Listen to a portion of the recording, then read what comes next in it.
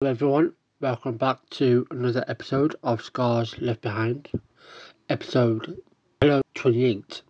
Prince Philip has died and President Biden climate plan. Buckingham Palace said it is with deep sorrow that Her Majesty the Queen has announced the death of her beloved husband, His Royal Highness the Prince Philip, Duke of Edinburgh. His Royal Highness passed away peacefully this morning at Windsor Castle. Boris Johnson said he inspired the lives of countless young people. Speaking at Downing Street, the Prime Minister added he helped to steer the royal family and the monarchy so that it remains an institution indisputably vital to the balance and happiness of our national life. Mr. Johnson said he received the news of the Duke's death with great sadness. Prince Philip earned the affection of generations here in the United Kingdom, across the Commonwealth and around the world.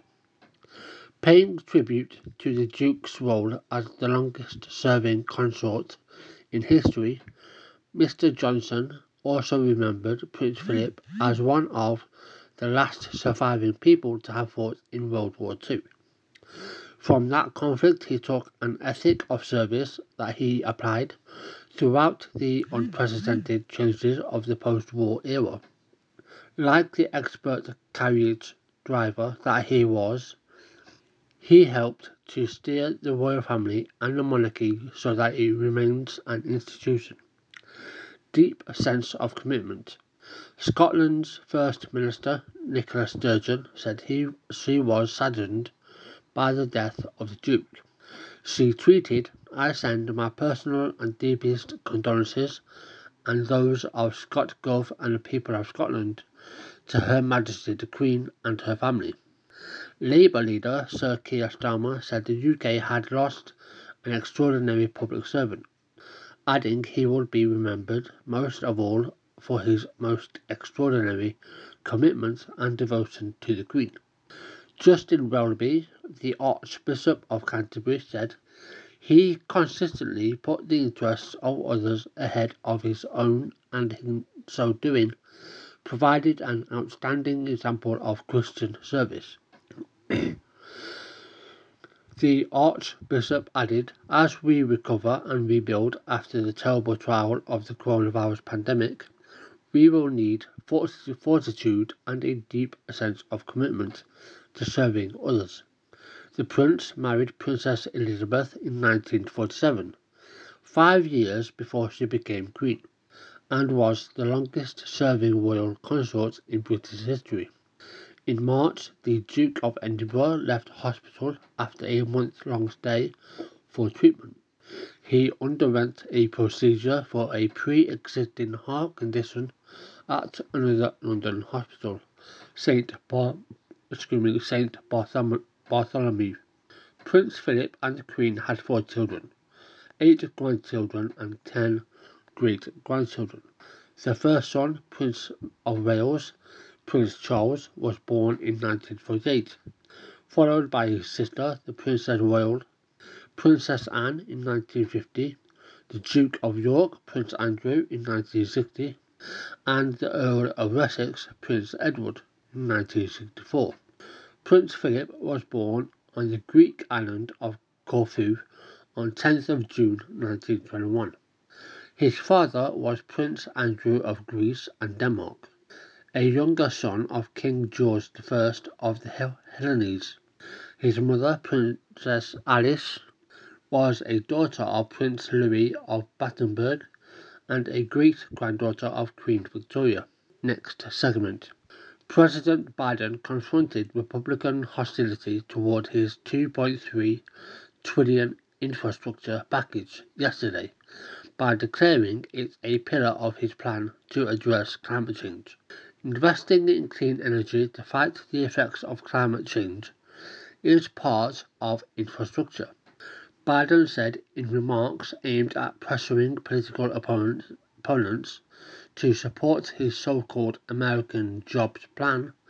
His comments dovetailed with indications from White House advisors that the sprawling infrastructure proposal could be used as a cornerstone of the administration's 2030 climate goals, which are widely expected by outside observers to seek a roughly 50% reduction in carbon emissions.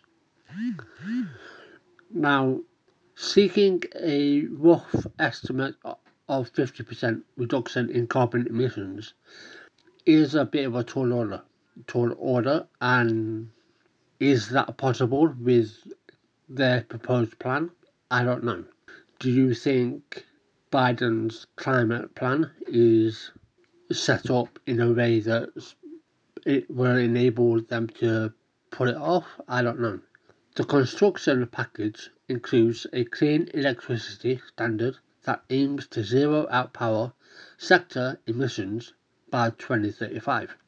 That measure and other provisions, like the purchase of electric vehicles by the federal government, could be used to convince other countries to announce stronger carbon commitments.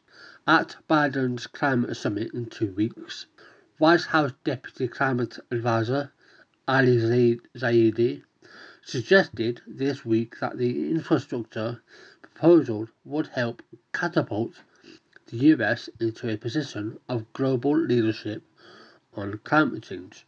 We've taken robust climate action, Zaidi told Axios in a report published yesterday. I think that's being understood and received as a signal of this president's commitment and credibility on the climate issue. Leaders from 40 of the world's heaviest polluting countries have been invited by the administration to meet virtually April 23rd to ramp up global climate ambition, ahead of a UN summit in Glasgow, Scotland later this year. Do you know who else I think they should have or invite if they are serious? Greta Thunberg. The administration hopes that each country will lay out renewed climate commitments at the meeting in 2 weeks, with the common goal of shifting the world economy away from its reliance on fossil fuels. Biden intends to use the event to showcase the US as a world leader after the Trump administration walked away from the Paris Climate Agreement. When announcing its goals for the summit last month, the White House used language that would later ring with similarity to its description of the infrastructure package. Both would create jobs by investing heavily in the clean energy industry. The White House said it wants the summit to showcase the economic benefits of climate action, with a strong emphasis on job creation and the importance of ensuring all communities and workers benefit from the transition to a new clean energy economy. Biden's comments yesterday came as his infrastructure package is shrouded in uncertainty. It's unclear if the narrowly divided Congress will pass the measure that so far has failed to attract Republican support or Democratic unity. Among the challenges facing Biden is opposition in the 50-50 Senate from Senator Joe Manchin, who famously shot a copy of a major climate bill with a rifle more than a decade ago for a campaign. Manchin has said he won't accept a provision within the current measure that seeks to raise the corporate tax rate from 21% to 28%. Manchin raised another obstacle yesterday by saying he opposes the use of reconciliation to pass the infrastructure package that could force Senate Democrats to obtain 60 votes rather than 50 for approval. All reports showing its defeat. Biden said yesterday that he was open to good faith negotiations, including potentially on a lower corporate tax rate. I'm wide open, but we've got to pay for this. Biden said, I am willing to negotiate that.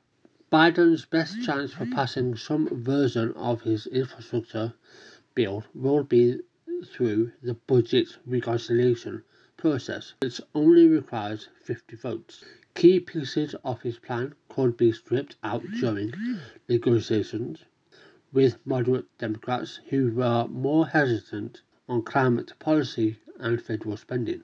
The Biden administration indicated that it will prevent global temperatures from rising more than 1.5 degrees Celsius to meet that goal.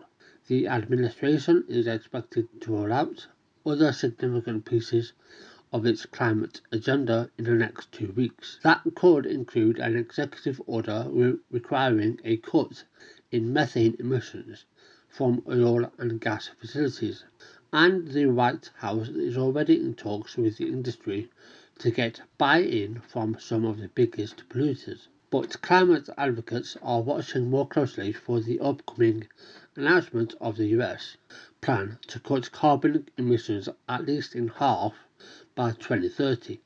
That commitment, called the Nationally Determined Contribution, or NDC, under the Paris Agreement, will rely on some pieces of the infrastructure bill, such as hundreds of billions of dollars in investments to build out the nation's clean energy portfolio and electric vehicle manufacturing. The backbone of the infrastructure plan, as some advocates have referred to it, is the Clean Electricity Standard, requiring the US to have a carbon-free power sector by 2035. That promises to feature prominently in the White House's messaging to other countries at the April summit. We will not be open to doing nothing, Biden said. Inaction is not an option. Biden will need to come to the table with bold promises, but world leaders have learned to be skeptical of US commitments on climate policy because of partisan politics around the issue, said Paul Bledsoe, a strategic advisor for the Progressive Policy Institute. This won't be the first time the US has pledged bold action on the world stage, even as it faced an uncertain fate. Obama sold the world on his Clean Power Plan, which sought to cut power plant emissions, and the regulations on car emissions both were rolled back by former President Trump. World leaders know that the US will have wild gyrations on climate policy, said Bledsoe, who also noted that powerful market signals are pushing the US to decarbonize. Foreign nations will have some uncertainty, some skepticism about the ability of the US economy to meet specific targets, and they should, Bledsoe said. We don't live in a world of 5-year plans, he said, and the pace of decarbonization of the US economy continues to accelerate, going faster in the last decade than it was in the first decade of the century, and there's every reason to believe it will be faster in this decade. Podcast episodes on your favourite podcast platform. You can find us on Spotify, Acast, Apple Podcast, Amazon Music, Breaker, Anchor, Pocket Cast, and of course Google Podcast. Also, to follow us on social media, you can find us on Facebook at SLB Podcast and on Instagram at Scars Left Behind. That's behind without the E.